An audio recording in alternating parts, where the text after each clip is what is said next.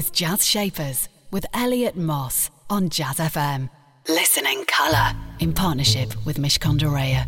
It's business, but it's personal.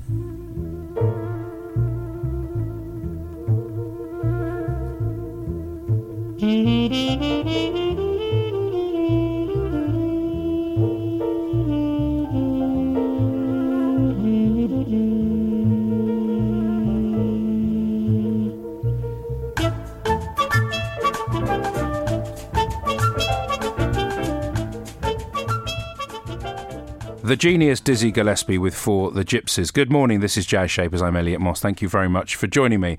Jazz Shapers is a place where you can hear the very best of the people who are shaping the world of jazz, blues and soul. And alongside them we bring someone who is shaping the world of business, and we call them business shapers. And I'm very pleased to say my business shaper today is none other than Oliver Tress. Oliver Tress is the founder of Oliver Bonas, and you probably would have been into one of his fantastic shops because there's around 60 of them now. You'll be hearing lots from Oliver about how he's built his empire and how he continues to build it. You'll also be hearing from our programme partners at Mishcon de Reya with some words of advice for your business. And then we got some music, and it's brilliant today from the shapers of jazz, blues and soul. Abbey Lincoln's in there, Christian Scott's in there, and this tribute to Fats Waller is from Jason Moran, and he's coming up right now.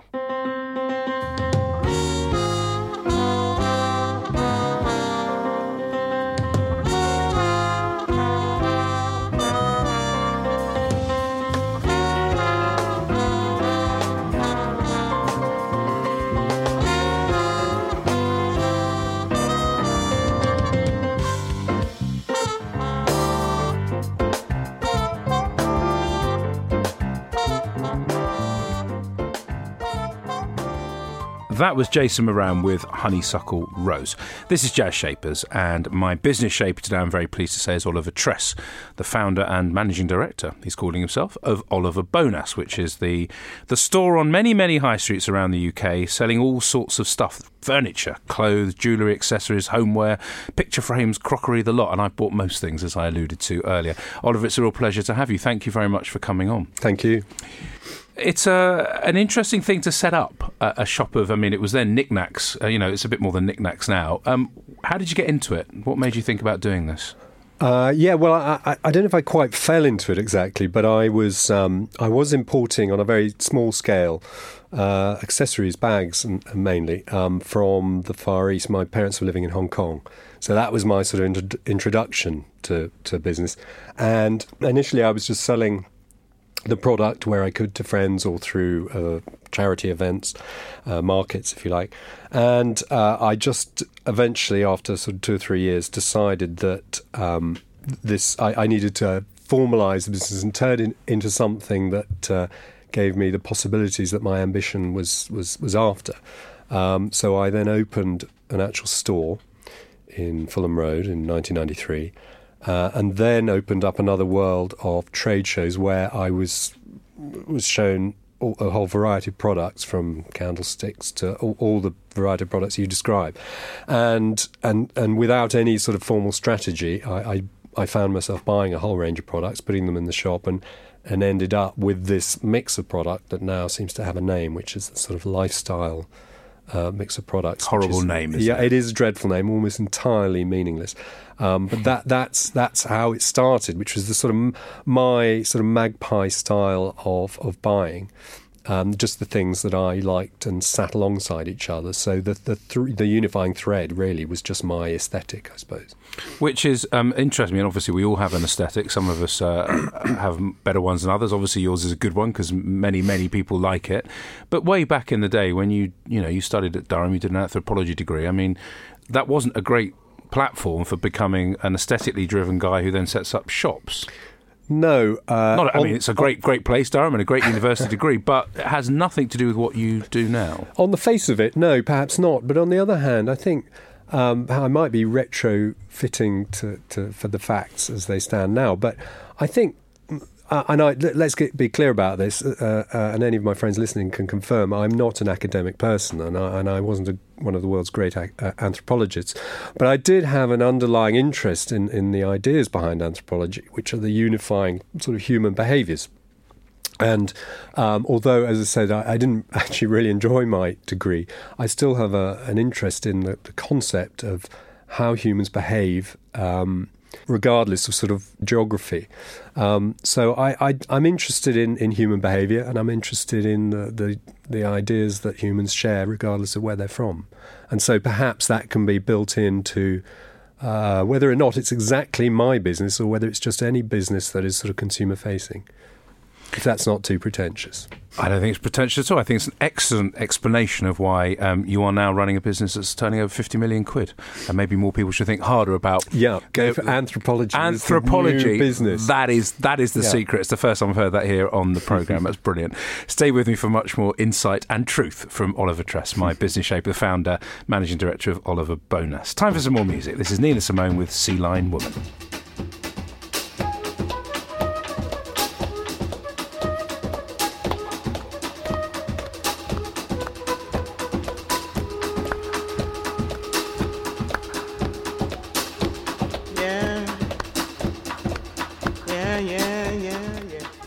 Nina Simone with the not oft heard Sea Lion Woman. Actually, it's a brilliant track, isn't it?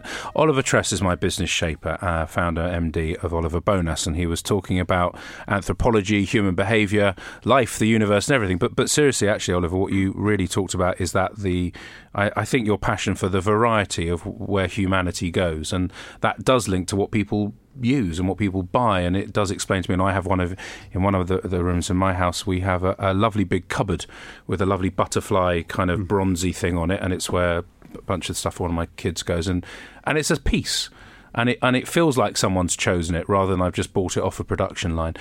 Where did that aesthetic come from for you? Because you mentioned it, and I just want to... Was it your mother and father into things? I mean, what is it that drove that? Yeah, well, my mother's an artist, and she comes from an artistic family, so perhaps there's an element to that. I mean, it's speculating, isn't it? But I was also brought up...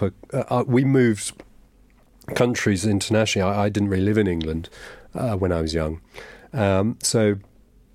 perhaps it was the combination of my mother's artistic influence and the nature of the countries I was living in, and her sort of propensity to look into those cultures on the artistic side, that maybe just informed my perspective. I haven't really had long enough on the therapist's couch to know the answer. We've got more time. Yeah, exactly.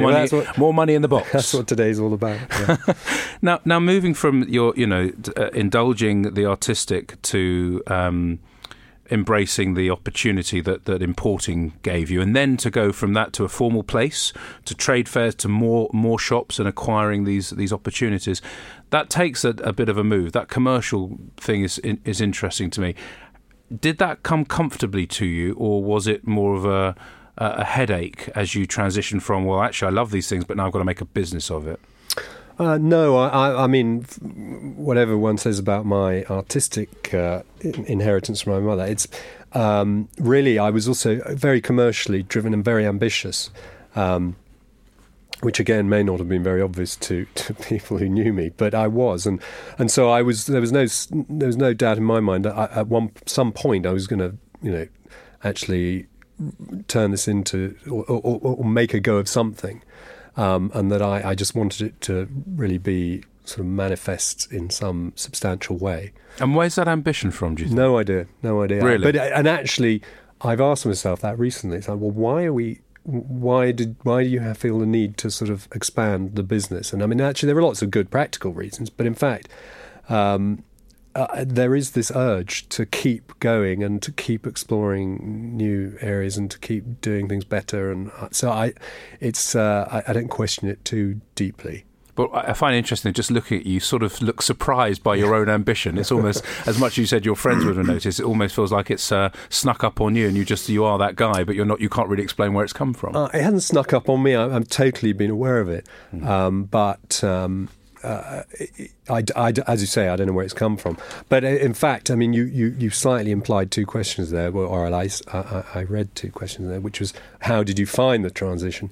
The answer to your question is I actually found the transition from, well, in fact, if I make it clear, from one store to actually two stores, which is a different sort of beast in terms of sort of management. The answer is I found it extremely difficult, mainly because I assumed, or at least I had no idea about business and just thought it was something just quite easy to do, and had no idea of all the intricacies. So it was actually very painful. The first few years were tough. He's very honest, this man, isn't he? That's Oliver Tress, my business shaper and founder of Oliver Bonas. Latest travel in a couple of minutes. We'll be coming back to Oliver after that. And before that, some words of wisdom, I hope, from our programme partners at Mishcon de Reya for your burgeoning business. So I'm Joe Hancock, the cybersecurity lead at Mishcon de Reya. One of the most common problems I see people have at the moment is almost over-collecting data. There's an obsession with data and digital. That's a really good thing. It presents brilliant opportunities. But at the same time, collecting data that you don't really need or storing data that you really shouldn't store anymore prevents a massive risk. At the same time, as having that data gives you some good kind of business outcomes, having it there means there's as good a target for attackers. It means that you're much more likely to lose it, and if you don't delete it properly, you're much more likely to breach regulation. And all of this really starts to create a bit of a risk for business that isn't very well understood and isn't really well managed at the moment. Another whole set of problems that could be avoided very simply are just by doing the basics. If you use complex passwords, change your password regularly. Don't use the same password for multiple services, as everybody does.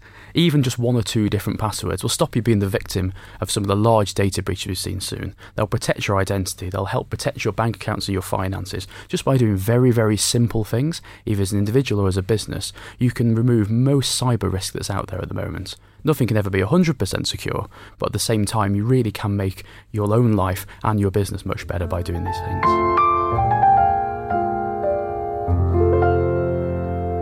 Jazz Shapers on Jazz FM. In partnership with Mishcon de Reya. It's business, but it's personal. You're listening to Jazz Shapers with me, Elliot Moss. Every Saturday morning, I speak to someone who's doing a really impressive thing. They're building a business and they're doing it for themselves and for the people that they get behind them and the people that work for them and all of that. And it's brilliant because doing your own thing is not an easy thing to do. Oliver Tress is my business shaper today, and he's been building the Oliver Bonas business for over 20 years now, if my maths is correct, which is a long time, Oliver. It's almost half your life, probably almost half your life, isn't it? Absolutely, yeah. You obviously love what you do. You look very relaxed. You look happy in your own skin. Are there ever days when you think, this isn't what I want to do anymore and I'm going to stop? Because you've got to a point now where, I don't know if you can or you can't financially, but you may want to do other things. There have been, you're right, it's been 20-odd years, but there have been plenty of time during that period when I wanted to do other things because it was very stressful and was difficult. But I always had this sense that there was something worth striving for and keeping going for, and there was, if you like, light at the end of the tunnel, which kept me going. Because, as I said, I was very driven, and I think you really need that as someone who's starting their own business. If you haven't got an incredibly intense sense of wanting to achieve something, I think most people would fall by the wayside. So now the situation, in a funny way, our business really, in its current existence, is only a few years old because we've started designing our own products. So within the last sort of 4 or 5 years, we really put all our energy into design. So really, we've got a team of sort of 12 to 16 designers in the business, and that's where we're creating the real, I suppose, expression of our business. And so in some ways, the business is quite young to me. And it's still very exciting, and there's still lots we can do. So there's no sense in which we've achieved everything we'd like to. So that still keeps me very interested. I do have other things I'd like to do, but if I can sort of somehow align them with the business, that would probably be my ideal. You mentioned the stressful days, and it's obvious in building any business is not going to be a bed of roses. Apart from the inner strength, which you talk about, and the tenacity, which you refer to, externally, who were supportive of you, and how did they support you as you went through those really tough times when you thought, I'm not sure about this? Yeah, well, that's a question I haven't sort of thought about, because perhaps I'm kind of introverted in that sense. I internalise all the stress and the problems typically. And that sounds like almost extremely ungrateful answer, because I'm sure that there's a mass of people who've been incredibly supportive. And actually, I mean, the easy and obvious answer is all the people I work with. It's probably the exact answer. But I'm thinking more of the days when it was very small and I was sort of on my own. But latterly, it's very simple. Yeah, it's the team I've worked with, and in fact, one of our early employees is just come up to their 20th anniversary. So that gives you an idea of how long I've been working with some of these people. Good Lord. And those people who started that long ago had to be of a special kind of personality who could work with me, because I wasn't easy to work with. So it's quite easy to answer that, and it's those people who I've worked with all those years. Very good. Stay with me for much more from My Business Shapers. That's Oliver Tress. Time for some more music. This is Abby Lincoln with Afro Blue.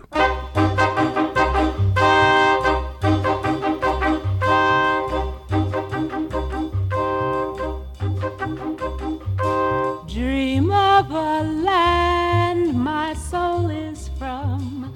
I hear a hand stroke on a drum. Shades of delight, cocoa hue, rich as the night, Afro. Abby Lincoln with Afro Blue. I'm talking to Oliver Tress today. He's My Business Shaper, and if you weren't listening earlier, very naughty, but if you did miss, he is the founder and managing director of Oliver Bonas, and they are those great stores, shops, whatever you want to call them, with all sorts of brilliant things that you can find in the Pandora's box of wonderful things for your house. We're not going to use the lifestyle word because I think it's much better than that. A couple of things you mentioned before, of which I want to pick up on. You said you were difficult to work with. You don't strike me as someone who's difficult. You strike me as someone who's thoughtful. But what's the difficulty in you? The difficulty, well, I think not being experienced in managing people and not perhaps being very clear in sort of expressing myself when I've got ideas about how I think things should be makes it extremely hard for people to even start to know where to start in trying to sort of do their job, if you like. But it sounds like to me you said you were sort of introverted in the way that you held the stress, and that you have great thoughts, and sometimes maybe you don't articulate them to other people. They're in your head. Sounds like someone would have to understand that they're in your head, that they have to ask the right questions and then listen intently. Yes, but and I sort of used to think of it as a sort of an evolutionary process, sort of Darwinian process of you know, it happens that you have a relationship of trust, and you build up trust, and you respect. You know, I suppose if I just respect their judgment, then I can relax and go, well, actually, I don't have to have all the answers, because I didn't have all the answers. And I think people who know me now, they laugh, they joke about the fact that Ollie will change his mind.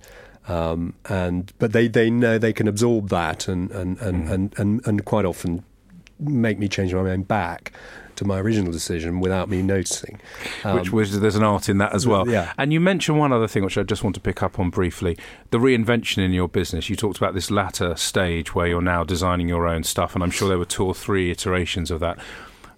Did these thoughts of in reinvention come to you in a moment of an epiphany, or was it sort of without noticing you were kind of going, we're going to move into that now? Because 20 years plus is a big time to run a business. For you to turn around and say it feels a young business, I think it's fantastic. Yeah, I wouldn't say it was an epiphany exactly. I think there was always a sense of frustration that ultimately we were buying other people's designs, and yes, we were curating, and that was our job, if you like. But as I said before, the ultimate expression of what we were trying to, what we believed in, I suppose, has to ultimately come from a team that's very tight. And yes, it's not me there doing the designing. So again, it's just a constant dialogue. And our design team across the different product categories are all in one room. They're actually a bit cramped now. But it's better that they're in one room so they can just cross-pollinate ideas. And so to try and keep everyone on the same sort of track. But I kind of love the fact it's not about me at all really now. It's just a group of people. It's very much about the group. And really, they're driving the aesthetic, and I'm sort of a passenger who happens to be sort of somewhere near the steering wheel.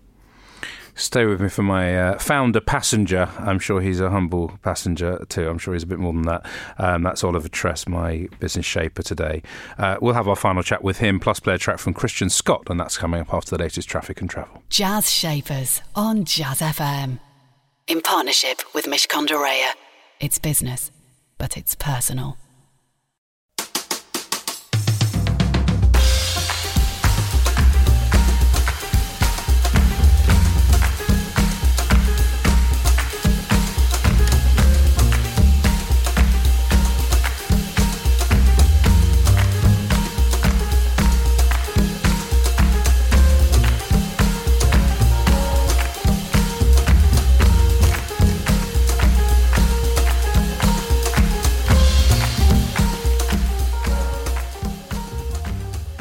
That was Christian Scott with the very interesting sounding Twin, and he's an interesting artist. I think he was the winner of the Innovation Award last year at the 2016 Jazz FM Awards, and the 2017 awards are happening at the end of April, and you'll be hearing much more about that here on Jazz FM. Oliver Tress is my business shaper today here on Jazz Shapers, and if you didn't catch it earlier, he's the founder and MD of Oliver Bonas. £50 million plus business, 60 stores. You sound like a happy camper, humble too. What's next for the business? Is it just more of the same? Yeah, well, as I say, we've got ambitions in terms of what we want to achieve with the design side of things.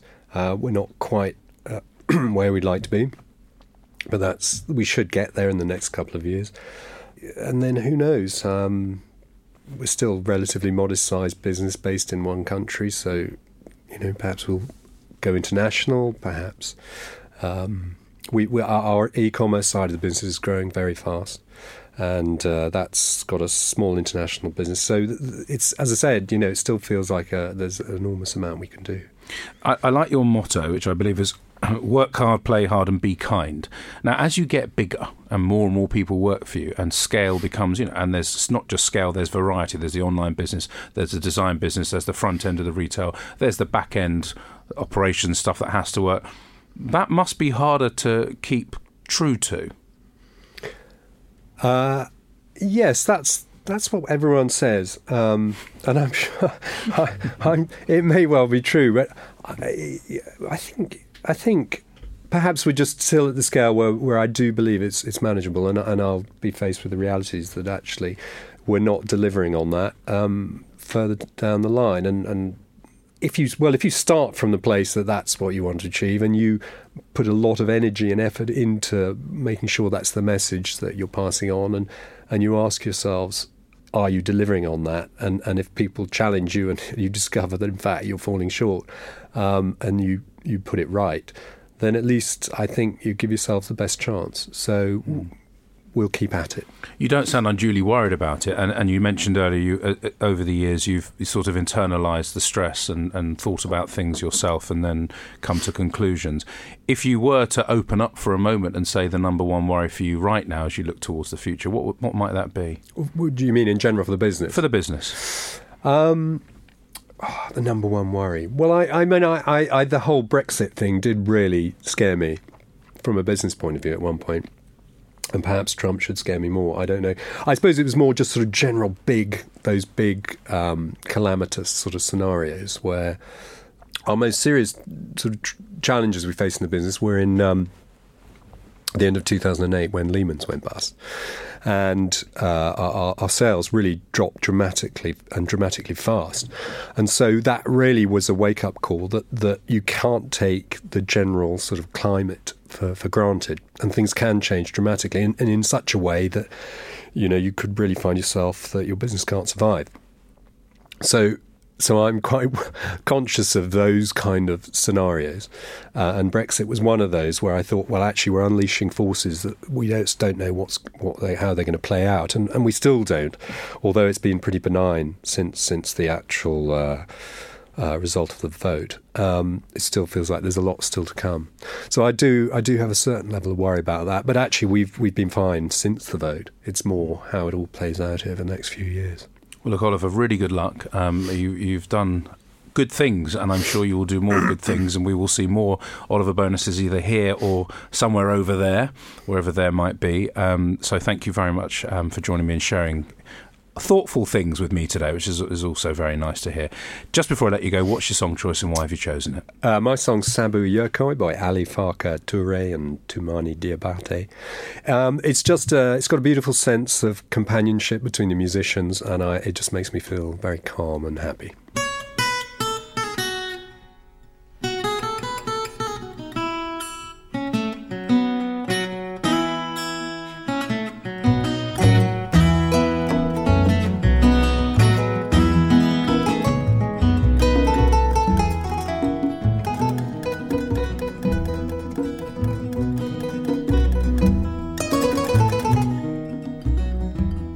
That was Sabu Yerkoi by Ali Farka Touré and Toumani Diabete.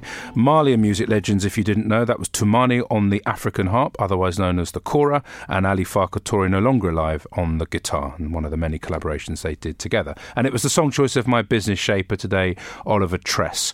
A really thoughtful person. I love the fact that he deeply thought about some of the answers to the questions I asked him. He was ambitious, but not overly so, just someone who really understood that he wanted to make the best of what he was doing.